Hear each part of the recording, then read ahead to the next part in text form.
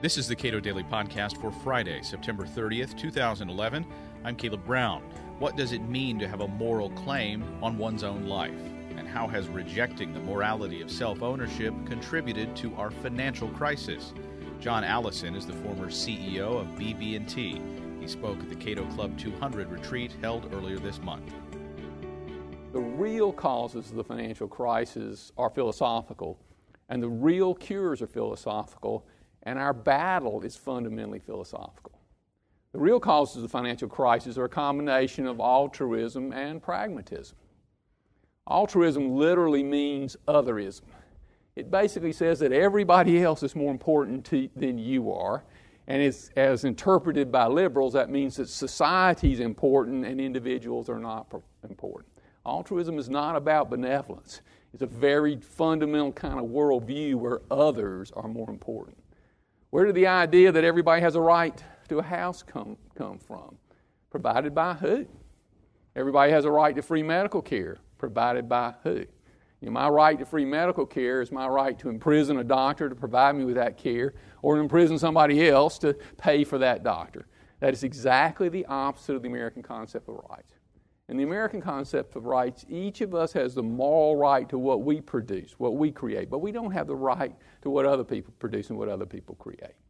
Interestingly enough, while businesses can pay lip service to altruism, they can do the politically correct things, businesses really can't be altruistic in a globally competitive environment.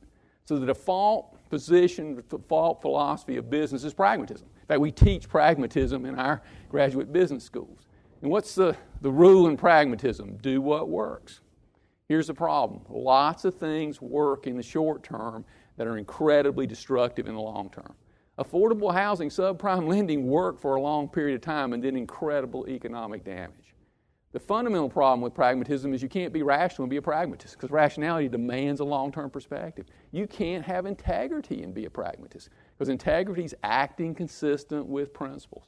That's why you've seen so many violations of integrity in business and certainly, of course, in politics. By the way, that's an interesting issue for us. When I think of Cato, I think of an organization that's fundamentally in the business of defending the principles that underlie a free society. We can't get from A to Z without going from A to D, but we need to be very careful, at least I feel I need to be very careful, not ever accepting D as the answer. Because eventually, D won't work, and we're the advocates of Z. We're the advocates of the principles that underlie a free society. The combination of altruism and pragmatism leads to something I call the free lunch mentality. Take the last presidential election. Neither candidate proposed any serious solution to Medicare or Social Security, and if they had, they wouldn't have been elected, right? That free lunch mentality leads to a lack of personal responsibility. And the lack of personal responsibility is ultimately the death of democracies. And our battle, in a certain fundamental sense, is really about personal responsibility. The Founding Fathers talked about the tyranny of the majority, and they were talking about the abuse of individual rights, freedom of speech, freedom of religion. But they also knew that when 51% of the people figured out they could vote a free lunch from 49%, pretty soon 60% wanted a free lunch from 40%, then 70% wanted a free lunch from 30%, and then the 30% quit. Just like the cause is philosophical, so is the cure. And the cure is fundamental and essential. And it is expressed by Thomas Jefferson in the Declaration of Independence. Life, liberty, and the pursuit of happiness. Each individual's moral right to their own life. Each individual's moral right to the pursuit of their personal happiness. Each individual's moral right to the product of their own labor. If they produce a lot, they get a lot, including the right to give it away to whoever they want to on whatever terms they want to. That moral prerogative demands personal responsibility, because there is no free lunch. It also demands and rewards rationality. It demands and rewards self-discipline. Life, liberty, and the pursuit of happiness. As libertarians, many of us think about liberty, and liberty is incredibly important. But it's important to understand why liberty is important. And I think it's different than some people really get. The reason that liberty is important, it is necessary for us as human beings to think effectively. Everything that's alive has a method of staying alive. A lion has claws to hunt with, a deer has speed to avoid the hunter. We have the capacity to think. And our capacity to think is literally our only means of survival, success, and happiness. There are no free lunches, there are no shortcuts. In a fundamental sense, there's only one true natural resource, that's the human mind. 10,000 years ago, oil was useless to man. Today, oil is useless to a deer. Somebody invented oil.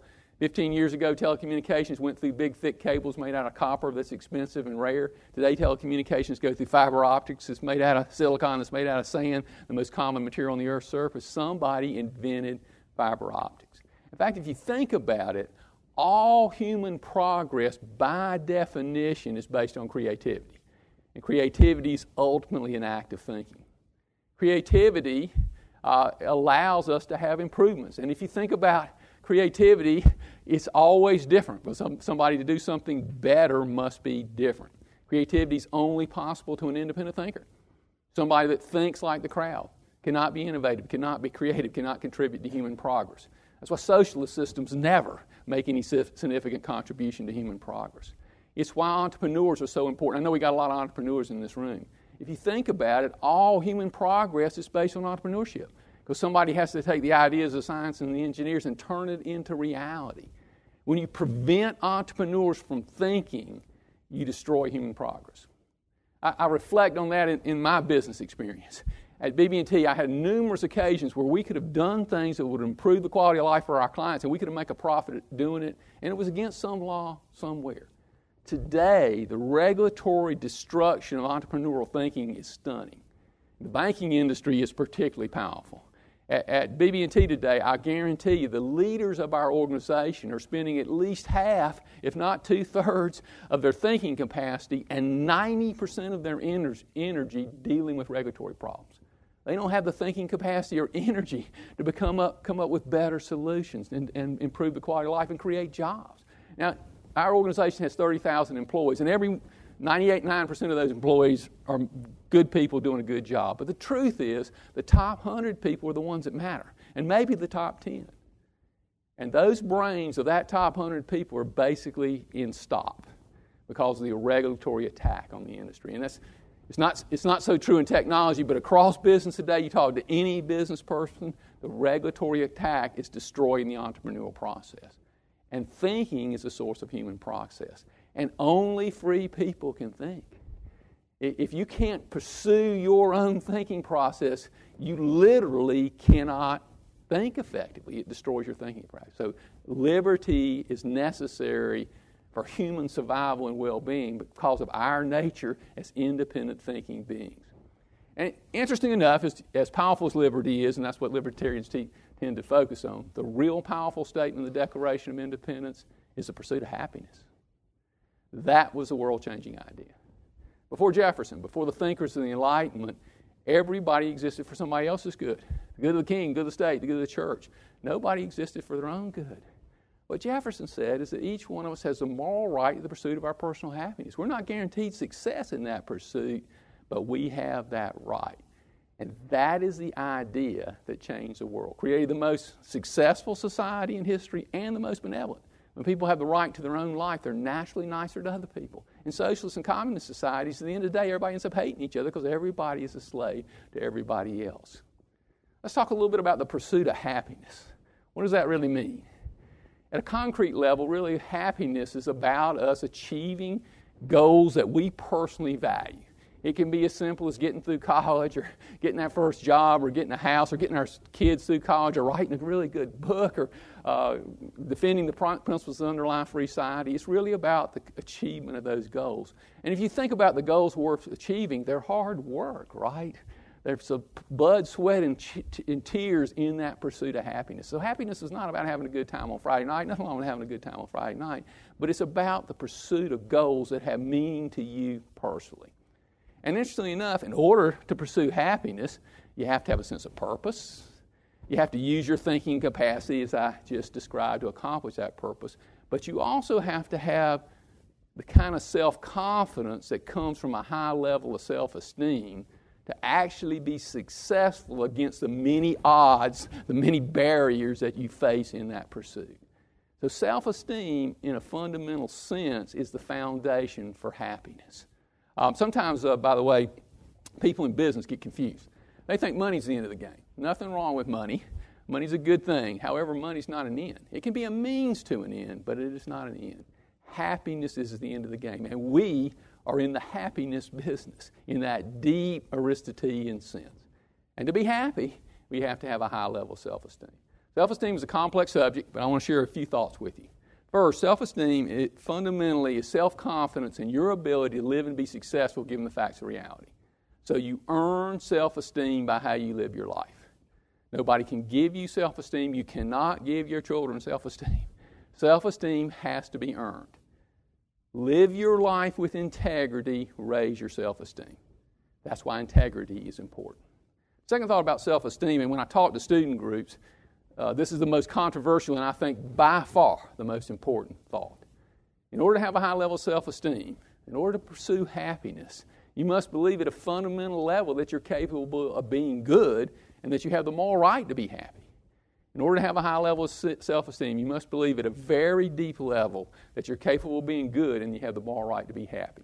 Unfortunately, a very commonly held belief in our society that I suspect everybody in here has some of is that as human beings we're born bad. And the reason we're born bad is we're selfish, right? And selfish is bad.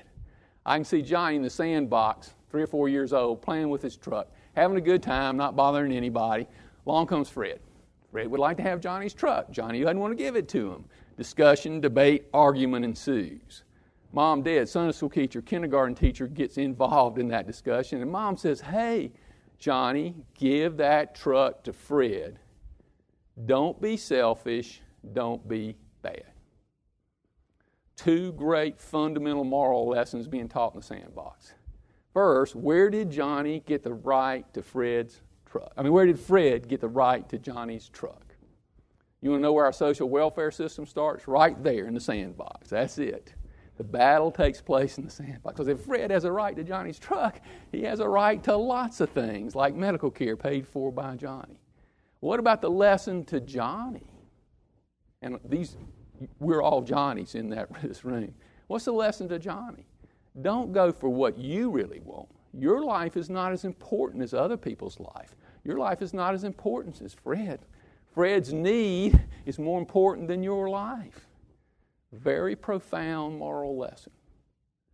It is interesting to reflect on selfishness objectively. Immutable, non-negotiable fact of reality. Everything that is alive must act in its self-interest or die. Immutable, non-negotiable fact of reality. Everything that is alive must act in its self-interest or die. A lion has to hunt or starve. A deer has to run from the hunter or be eaten. Trees shade out other trees to get sunlight. Amoeba take chemicals that other amoeba would like to have. Life is by definition self-sustaining action. Anything that's alive that does not sustain its life dies. To say that man is bad because he's selfish is the same thing as saying the sun's bad because it's hot. Gravity's bad because it holds us down. Sun should be hot. Gravity should hold us down. And as a living entity, we should act in our self-interest. The only option is death.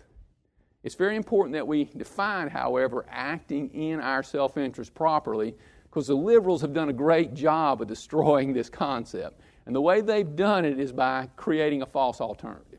And here's a false alternative: to take advantage of other people or self-sacrifice. In fact, a lot of times when people talk about selfish, acting in one's rational self-interest, they talk about taking advantage of other people. Here's the irony. Taking advantage of other people is not selfish, it's self-destructive. And you see that in 2 basic ways. First, you might fool Tom, Dick, and Harry, but pretty soon they're going to tell Jane and Sue and nobody's going to trust you.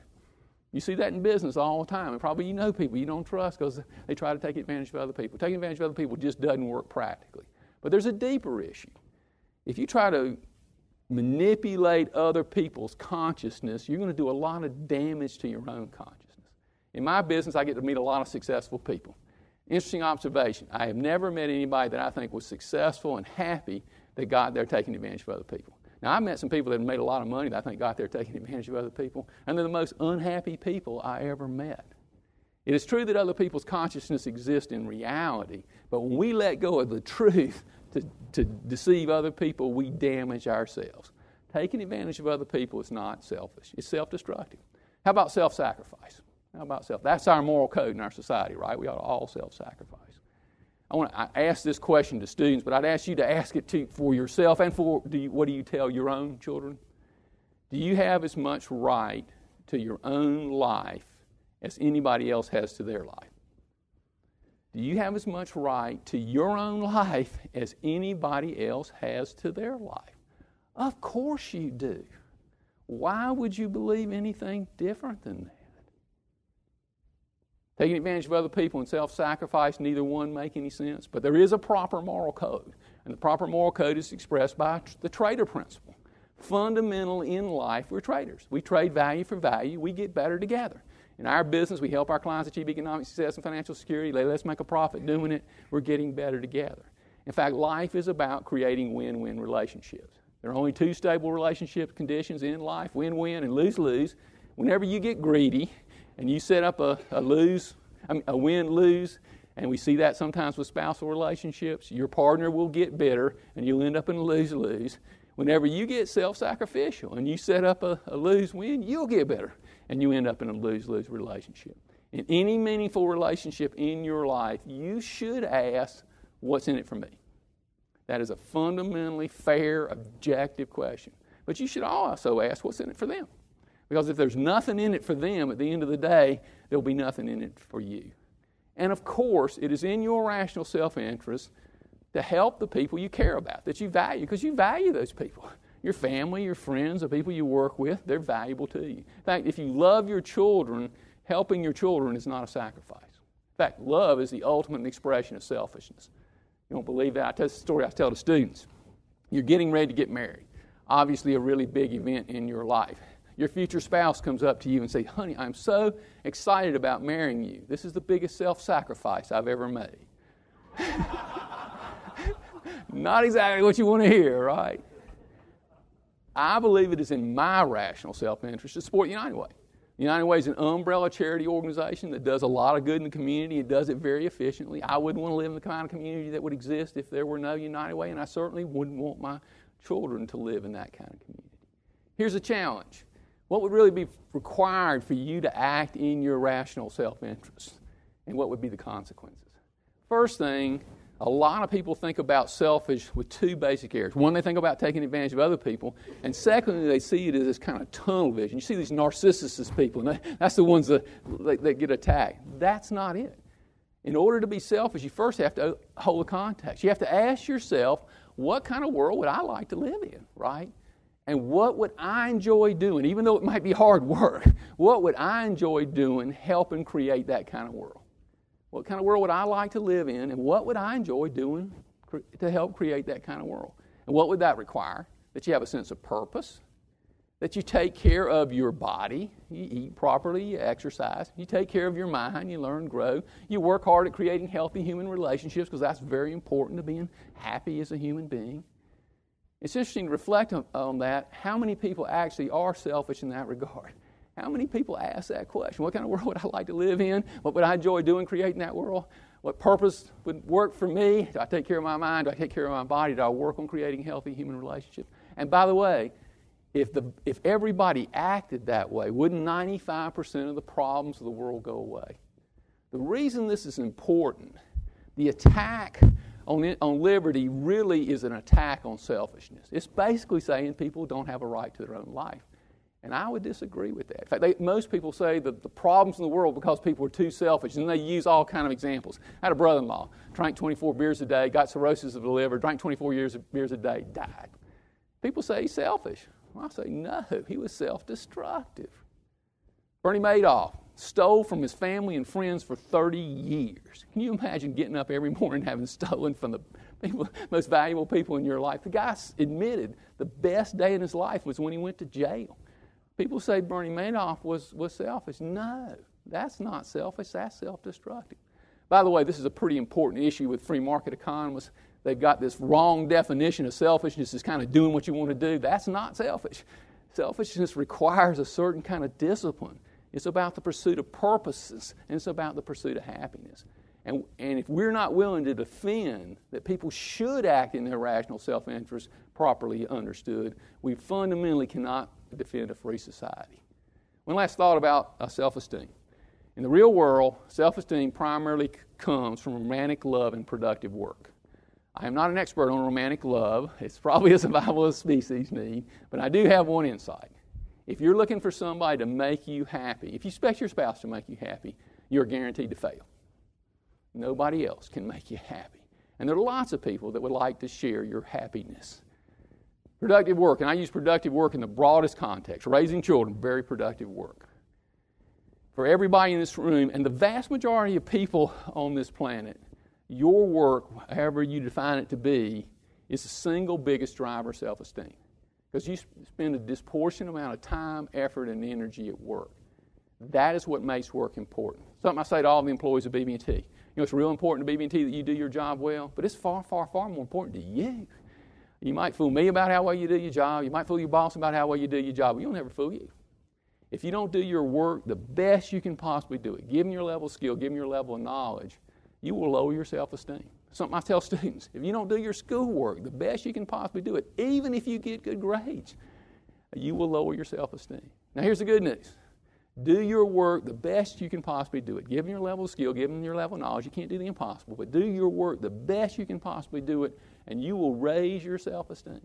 And that's more important whether you get more money and get a promotion, because it's about who you are as a human being. And there happens to be a gigantic social implication of that concept. Take a construction worker, a bricklayer, has a hard, tough life. Hard, tough life. Reminds me of my granddad. Hard, tough life. But he's successful in that life. He and his wife raise their children. Maybe his granddaughter becomes CEO of a publicly traded company, maybe not. He has a hard, hard life, but he gets something really precious from that work. He gets to be proud of himself. He gets self-esteem. Take that same bricklayer and give him welfare. He may be better off materially, but he loses something very precious. He loses his self-esteem. You know, the liberals' sales pitch is basically around security. And that's what they talk about. And security matters in the United States. But this is not the land of security. People didn't get on a boat and come to Jamestown to be secure. The United States is a land of opportunity. The opportunity to be great, the opportunity to fail and try again, but most importantly, the opportunity of that bricklayer to live his life on his own terms, to pursue his personal happiness as a free man. That is the American sense of life. That is what's made America great, and that's really about what we are defending. Thank you very much.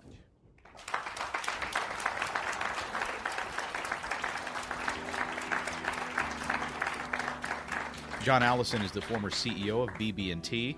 He spoke at the Cato Club 200 retreat held earlier this month. You can learn more about CC200 at our website, cato.org.